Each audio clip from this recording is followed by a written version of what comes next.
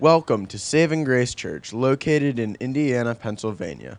Our mission at Saving Grace Church is to love God, love others, and reach the world for Christ. We hope that this message brings you closer to God and helps strengthen your walk with Christ.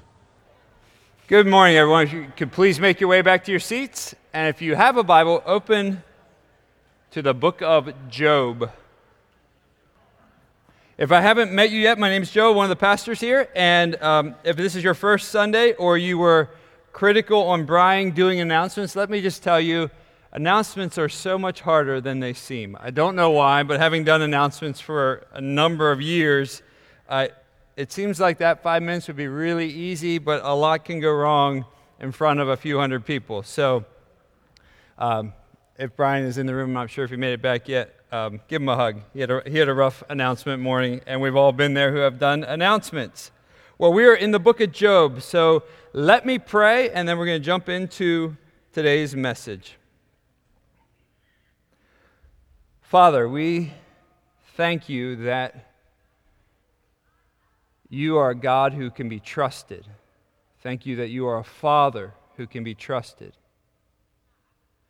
Holy Spirit, we thank you for the inspiration of your word, and we thank you for the book of Job, which is among the darkest chapters of the Bible in many ways, and answers some of the ultimate questions, and helps us to grapple with some of the most difficult human experiences. And I pray in this room this morning that you, Holy Spirit, would minister to those who find themselves in the middle of perplexity and difficulties.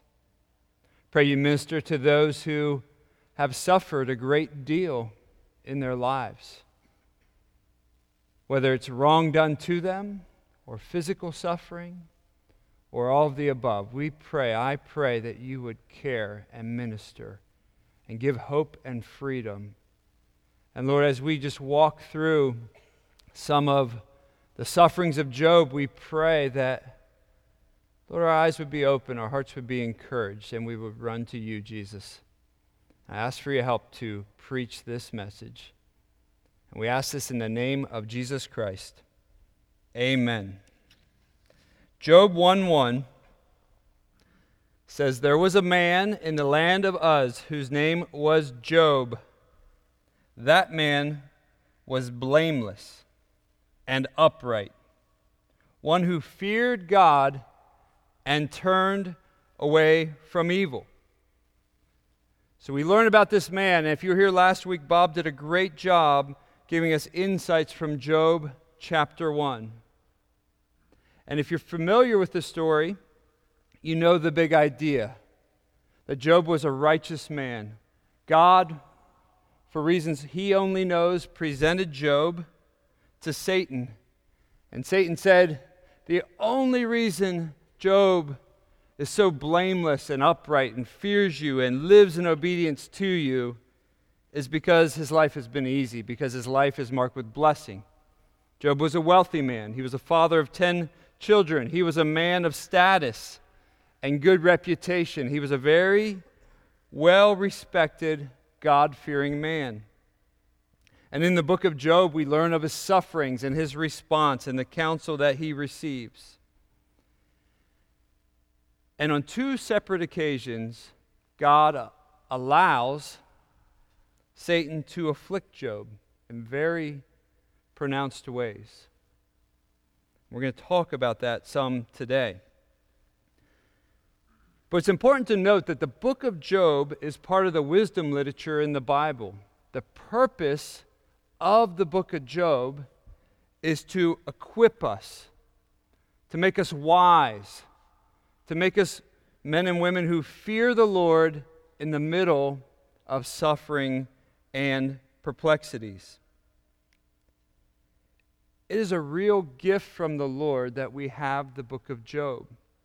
So one of the most difficult things about being a Christian is wrestling through evil and pain and loss and suffering.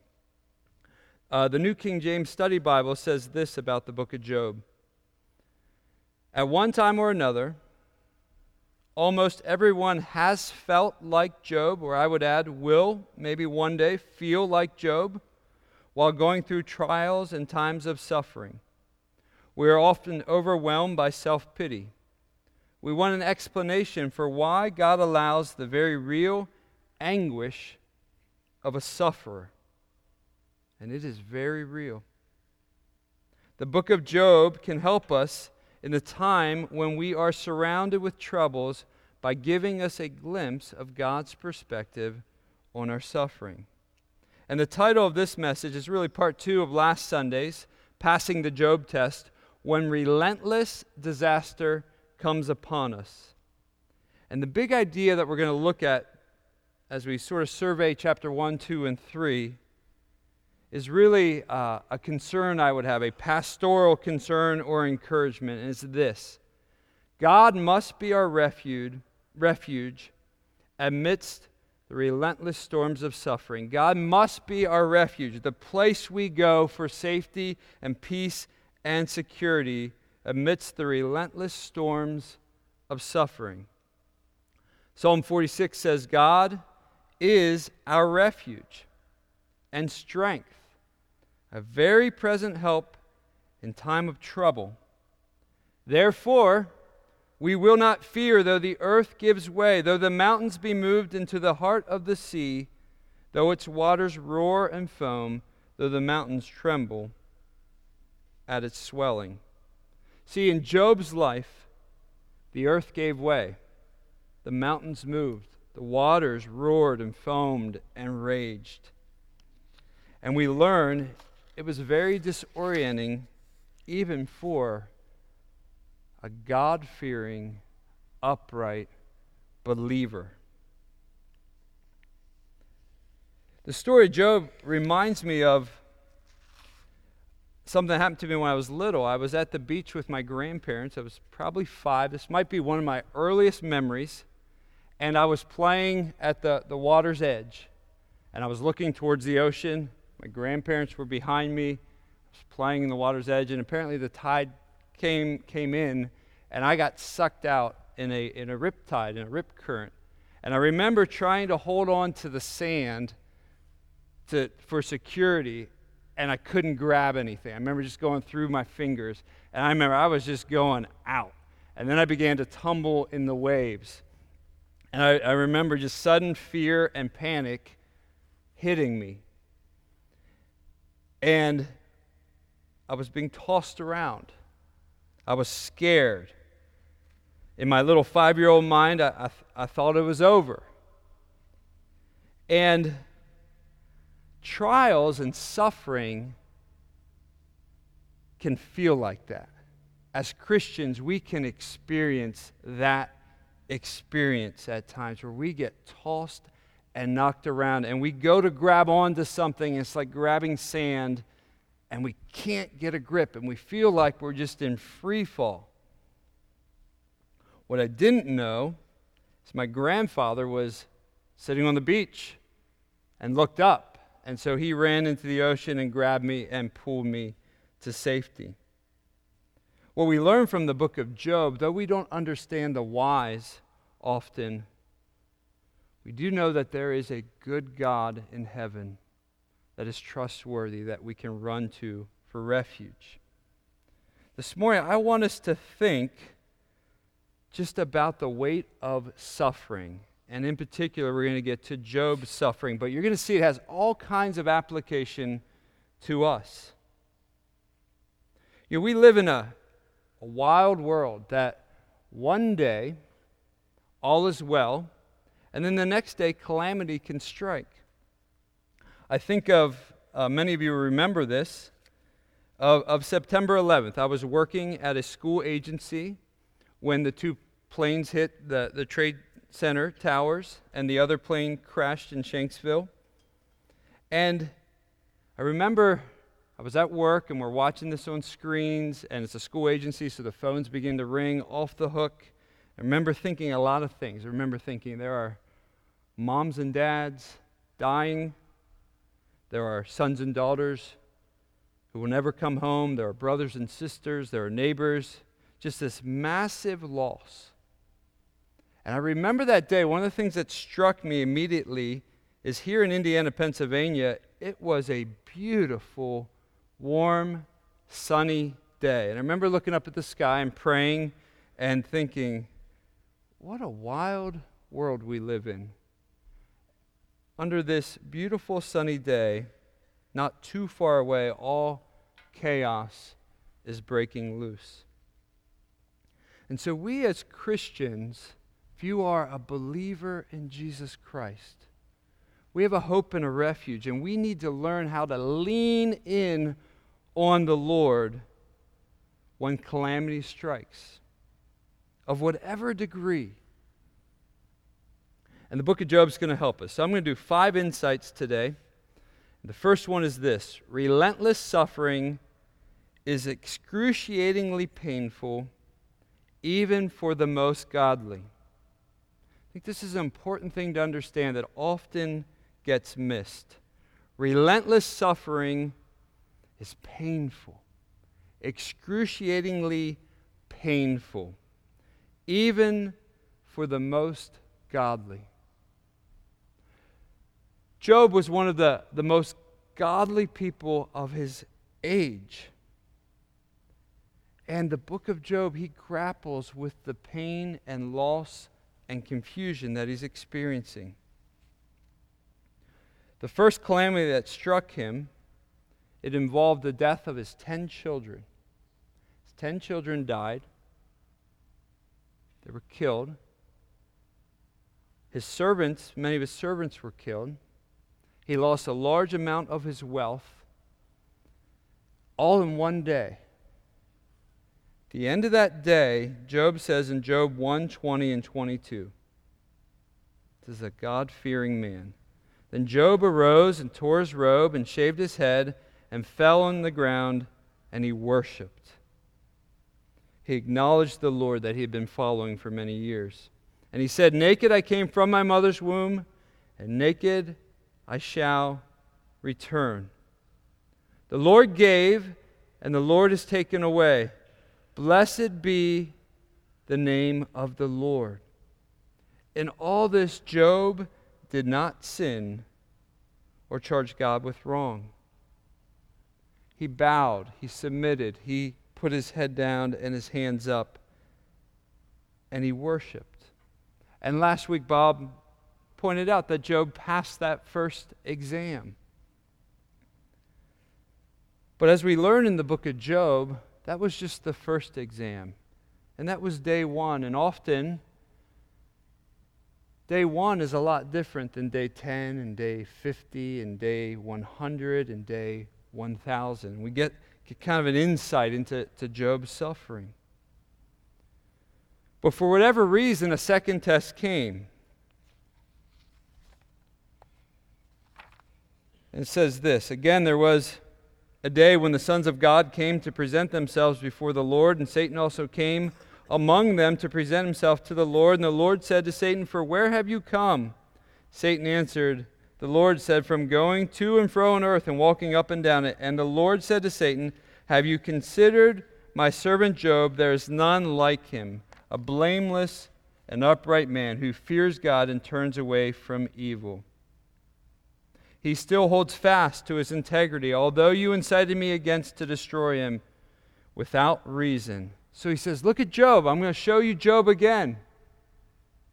His family was wiped out, and he's still trusting me. So Satan says in verse 4 of chapter 2, "Then Satan answered the Lord and said, skin for skin, all that a man has he will give for his life. But stretch out your hand, touch his bones and his flesh, and he will curse you to your face."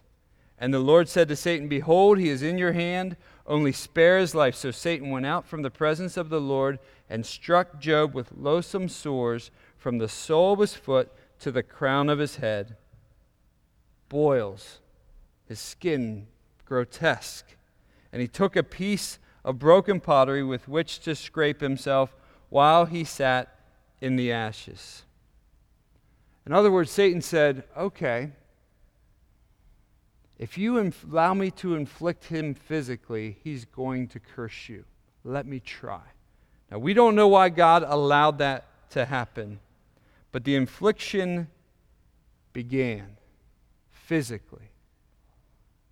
At the same time, he's grieving the loss of his 10 children, adult children. And now, not only is he changing physically in appearance, but there's immense pain that's coming with that. And we learn later in Job, the boils are so gross and painful that there's even worms crawling in his body. And he is in absolute misery, both emotionally, psychologically, and physically. Keep in mind, Job does not know there's a dialogue in heaven happening about him. He has no idea. All he knows is he went to bed one night, woke up the next day, and calamity struck his children, and then sometime later, physical affliction came upon him as well. What he also knows is though he was not perfect, he was a good man. He was a God-fearing man. He was upright in all his ways. So there was nothing to indicate that his sin had brought this upon him at all. And he holds to that throughout the entire book of Job. And one day, he went from being a godly, well-respected father to a man, as we learn later in Job, where children were just mocking him and laughing at him because of how physically deformed he was. His own family members, extended family, didn't want to be around him anymore. This is a man that people would go to at one point for counsel and had the highest respect. And the sense of loss and grief in the book of Job is immense. It's hard to describe in words how immense his suffering would have been. Now, Job has some friends that we're going to learn more about in a few weeks, but they hear of the disaster and evil that has struck him. Look at Job 2:11 and 13. Now, when Job's 3 friends heard of all this evil, that can be translated disaster as well, that had come upon him, they came each from his own place. Eliphaz the Temanite, Bildad the Shuhite, Zophar the Naamathite. They made an appointment together to come show him sympathy and comfort him. So they get word, our friend Job is suffering. He has lost his children. He's in deep grief. He's in physical turmoil and pain. And as good friends do, they come to comfort and help. But look what happens when they come. Verse 12. And when they saw him from a distance, they did not recognize him. They raised their voices and wept. So this is like, if you've ever had a child who got harmed and there's blood everywhere, probably one of the parents is better with blood than the other. You don't want the parent who freaks out at sight and then gets dizzy to be the caretaker in that situation. This is what his friends were like. They came to help. As soon as they saw him, they completely freak out. And when they saw him, they did not recognize him, and they raised their voices and wept. They begin to wail and cry. He's so deformed from the sickness, they don't even know who he is. If someone wouldn't have said, there's where Job is. They're so overwhelmed by the grief and the loss that it affects them emotionally. If it affects them to that degree, imagine if you were him or his wife. See, the weight of the situation completely overtook them. It says they tore their robes, sprinkled dust on their heads toward heaven. And his good friends, they stayed. Look at what they did. Verse 13. And they sat with him on the ground for 7 days and 7 nights. And no one spoke a word to him, for they saw that his suffering was very great. They were so overwhelmed by the situation that they were silenced. And they sat and they sat. Now, because we have the book of Job, having read chapter 4 through into the 30s, they should have kept silent. They would have done better. But we're going to get to that part another day. But they're good friends. They're there in crisis. That's what good friends do. That's what we should do as Christians. And sometimes it's far better just to be there than to speak, particularly at the outset of a crisis. And one of the purposes of Job is to equip us, not just to endure suffering on our own, but to care for others who do endure suffering. We learn both what we could do or should do and what we shouldn't do. But I think one of the things that we don't want to miss here is the godliest people, the most mature Christians you know, maybe you yourself, can be so rocked by disaster and sudden difficulty that it just flips you upside down for a while. That is not a unique experience to Job. Some of you in this room have experienced that. It's like the rip current, and you're flipping around. Doesn't mean your relationship with the Lord isn't real. Doesn't mean that you're not mature in your faith. It does mean that the gravity of the situation has just swept you away for a while.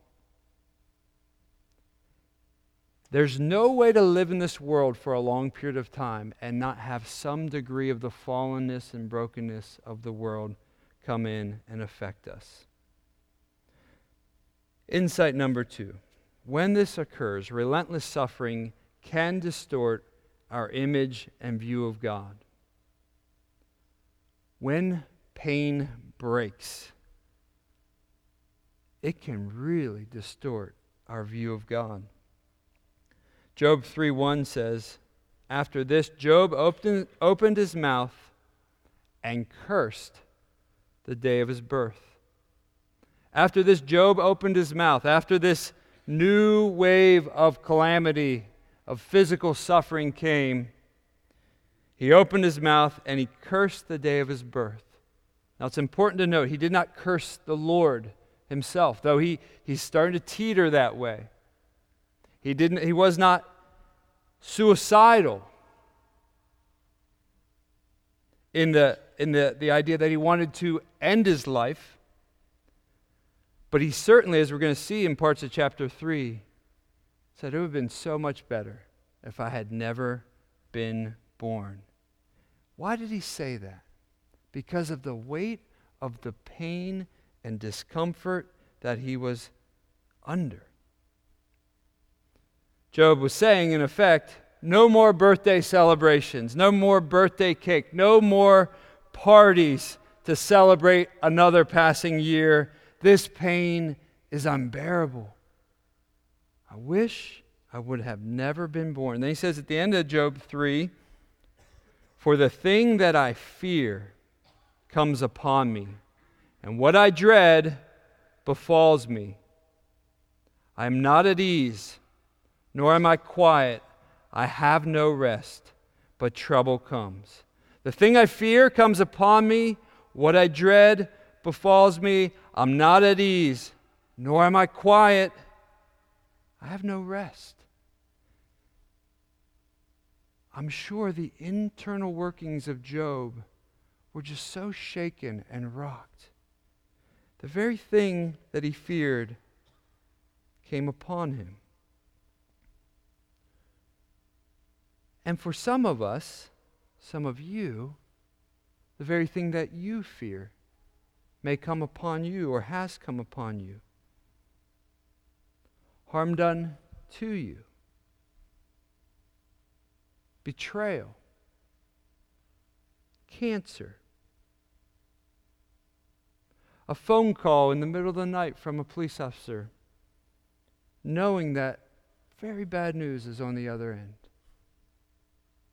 Maybe a combination of all those things. When those things come, we got to be really careful to not let those things determine our view of God. And it will be extremely tempting. They will distort and twist the view of the Lord. And Satan will inflame and whisper and accuse and tell you lies about the Lord. See, in the book of Job, he is so overwhelmed by this grief. Now, eventually, the book ends and he gets a clear glimpse of the Lord, and he gets a clearer picture, and he ends in a good place. But as you begin to sink, and as you are in free fall as a Christian, as you are disoriented by your circumstances, and as what once was this very clear view of the Lord gets very fuzzy and darkened, and you're trying to clean it up and see more clearly, you need to run to the Lord for help. You need to run to His people for help. See, these are dangerous times for a Christian, when our view of the Lord is being distorted, when what we think about God we see primarily through our suffering and the calamity that has struck us. See, when those times come, here's some of the temptations for us as Christians. I believe Satan is the stoker of these lies that come. Have you ever thought these things? God's not a good father. He's not a good father. At least He's not a good father to you. He doesn't love you. He may love others, but look at your life. Is this what you call love? You are getting what you deserve. Do you remember what you did when you were 15 years old? Or even worse, God has left you. He has indeed forsaken you. I don't know why you pray anymore. He's never heard your prayers anyway. Not to mention that book that you cling on to so hard, it's not really true. God is not really good. He's not really powerful. Why are you fighting so hard against sin and temptation? Look at your life. Look what God has done to you. What's it worth anyway? Why don't you just dive headlong into rebellion against Him? He certainly does not think of you or care about you. Lies like that, when we are in the midst of bombardment from trials and suffering, those lies that might not be tempting on sunny days become very tempting on suffering days and suffering years and suffering decades. And you got to fight by the power of the Holy Spirit against those lies. Everything I just said was a lie. God is good. God does love you. If you are in Christ, He will never forsake you. Because you are in Christ, your sins are not counted against you. Because you're in Christ, you can come boldly to the throne of grace at all times. Because you're in Christ, you're an adopted son and daughter that He preciously loves, cares for. You got to fight those things.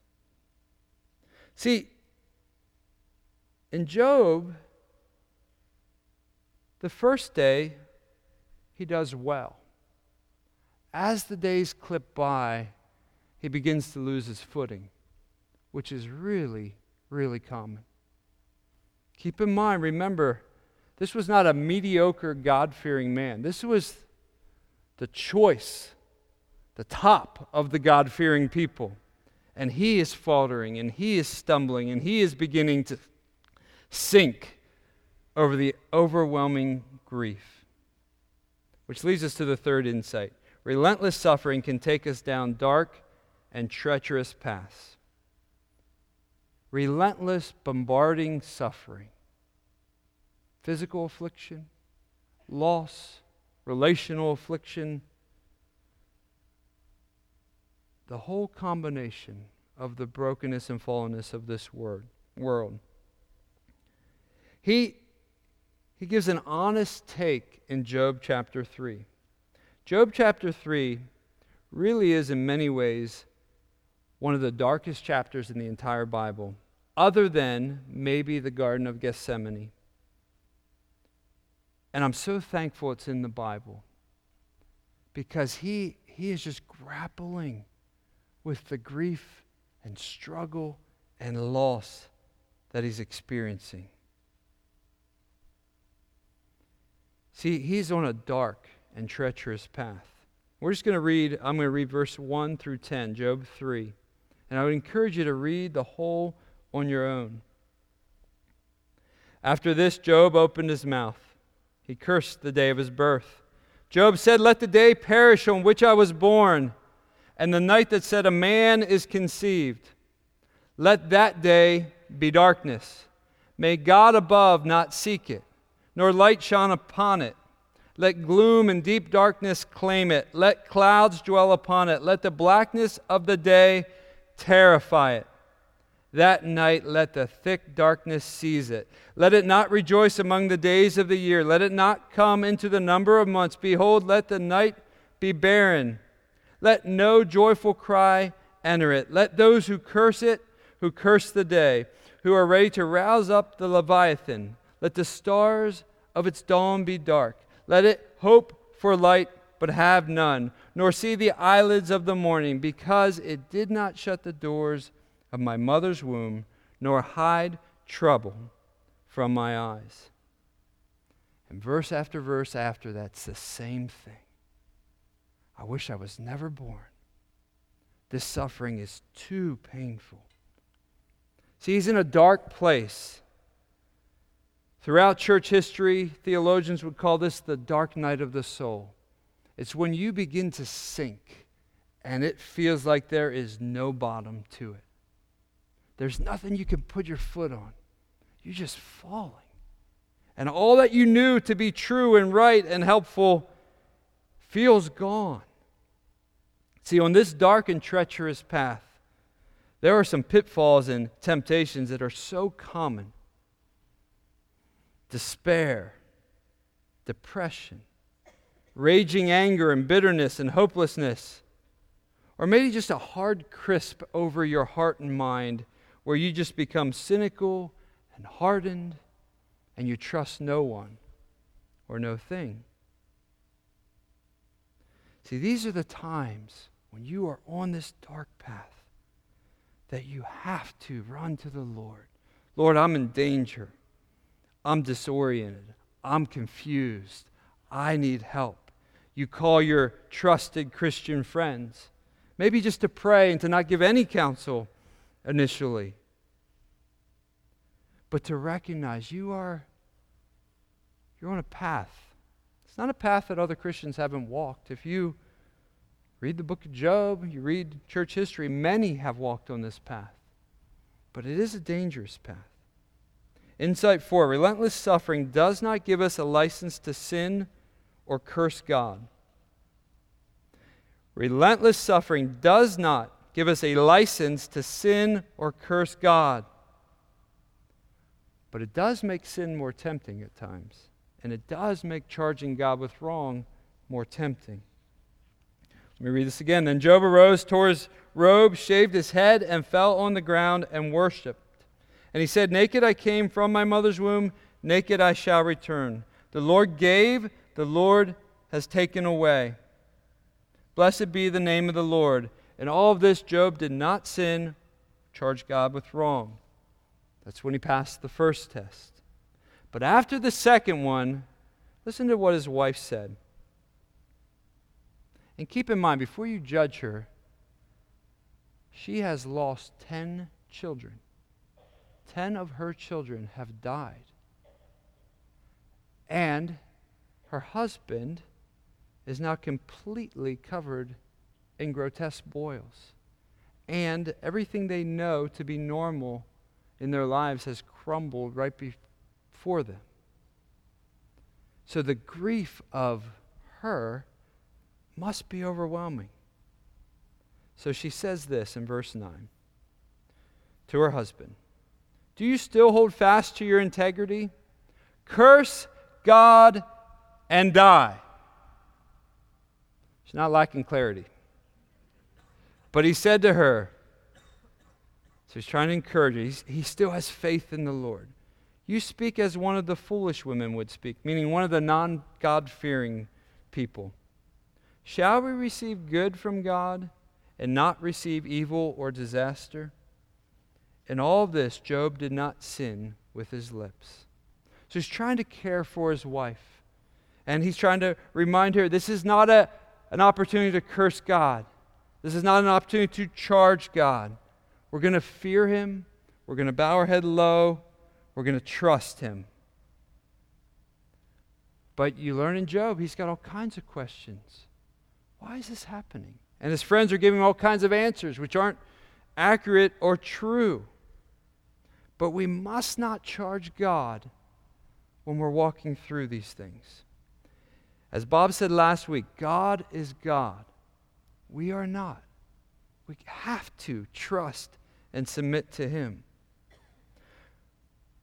But another very common temptation while these kind of things are happening is to go to sin for refuge.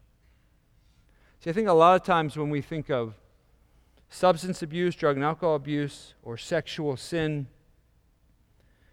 we don't often think of them in terms of refuge. But many, many, many people, even Christians, go to substances, alcohol or other drugs, prescription pain medicine, or sexual sin for refuge. The problem is they're not a real refuge.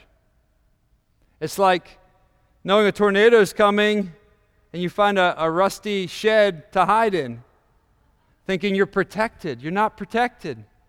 Feels like you're protected for a moment, but as soon as it comes, it just sweeps it away and you in it. It's a common temptation. It's a common temptation among Christians.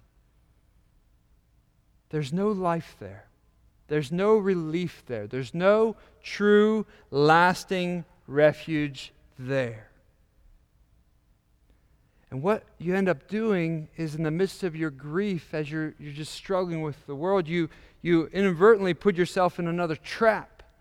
So you have the suffering trap that you're experiencing and trying to work through, and then you stepped your foot in another trap that now you're trying to get out of that one as well. And remember, Satan is a devourer. He wants to destroy. And so he's having a field day as these kind of things are happening. Chances are some of you are there right now, that you have vices and sins that you're going to for refuge. Some of them may be overtly sinful, like drugs and alcohol, that you go way into for refuge, or secret sexual sin.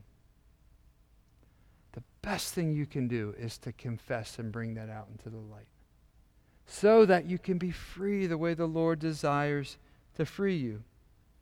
Others, maybe it's not sinful, so it's a little more subtle, but you have gone headlong into your work, and you are a workaholic, and you hide in it, and you don't deal with what's going on in here, and you just bury yourself in the work. See, that is not the freedom the Lord wants for you.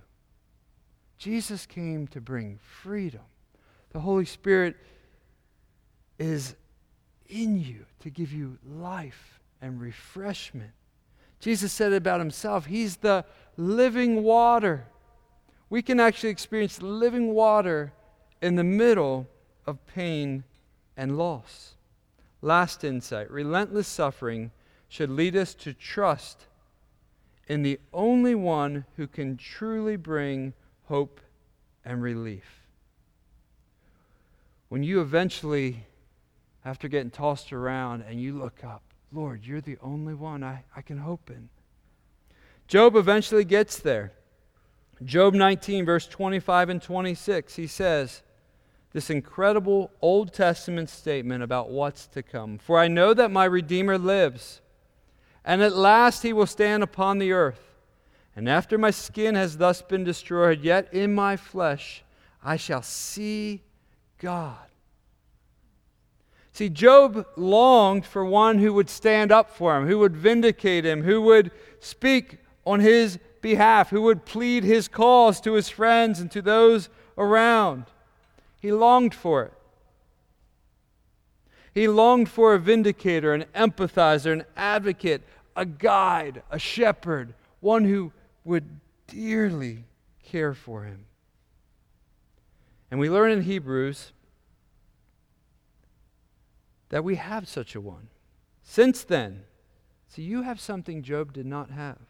Since then, we have a great high priest who has passed through the heavens, Jesus, the Son of God. Let us hold fast our confession.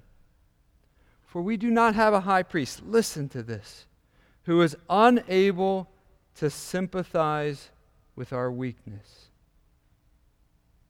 but one who in every respect has been tempted as we are, yet without sin.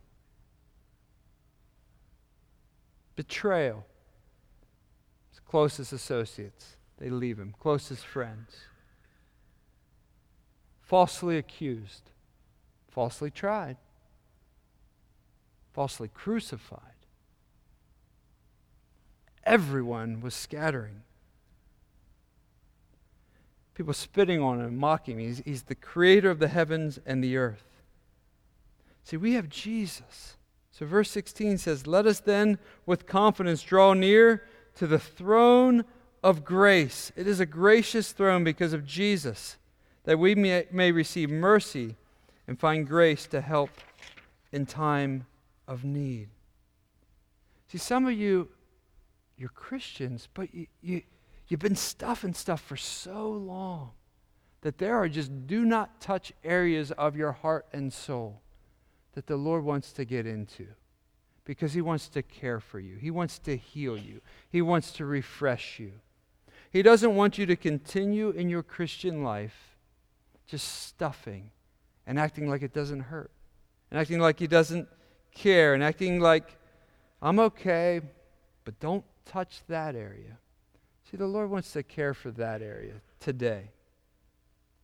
As I was preparing this and praying and talking to some of the prayer team, Denise Botsford believed that the Lord had given her a word to encourage the church. And it's along these lines. So right before I close this message, I'd like Denise to come up. And if I could have the worship team come up too. Denise is going to share here in a moment. And then I'll wrap up, and then we'll sing a final song. The Lord wants to demonstrate His love today to people who have scars. This could be from something that is self-inflicted. For others, it is a scar toward God because of a hurt or a disappointment. And for others, it is a scar that is the result of something that is done by someone else. And one thing about a scar is that the original injury has already healed. So you go through life thinking that you're okay. But there is a hardening or like a protective covering that is formed. And the Lord wants to soften that area and bring healing. And for some, like it's when Joe talked about the pressing down and hiding and just like putting on a face and acting like things are okay. And the Holy Spirit is speaking to certain hearts right now and saying, my loved one, I am coming to you. I am coming to you and bringing to your mind what I want to heal for you.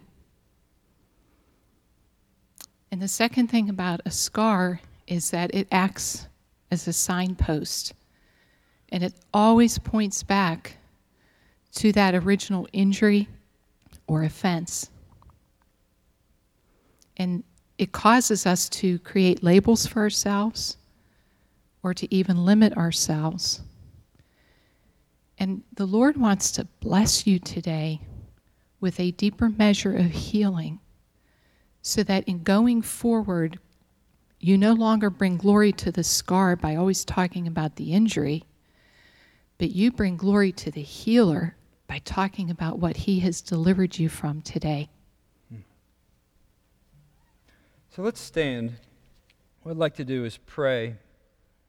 I want to encourage those of you that you feel like the Lord is putting his finger on you. I would encourage you to come up for prayer. If I could have the prayer team come up too, during the song or at the end of church. But don't let another day go by where you just put a lid on it again and then you begin to stuff it again. The Lord has a lot of freedom. I believe even joy and peace for you. And I believe one of the other things he wants to care for you in is the area of fear. Because of your past, you are riddled with fear. And the Lord wants to free you of that as well. He wants to give you a strong faith, a strong trust, a strong confidence in him. So let's pray and then we'll sing. And if the prayer team could come up. Father, Lord, care for your children right now. Lord, you know each of them by name. You know the numbers of hair on their head. You formed them so intricately. You know the pain and the loss and the suffering, the hurt, the confusion, and even covering and stuffing. Lord, would you care for your kids?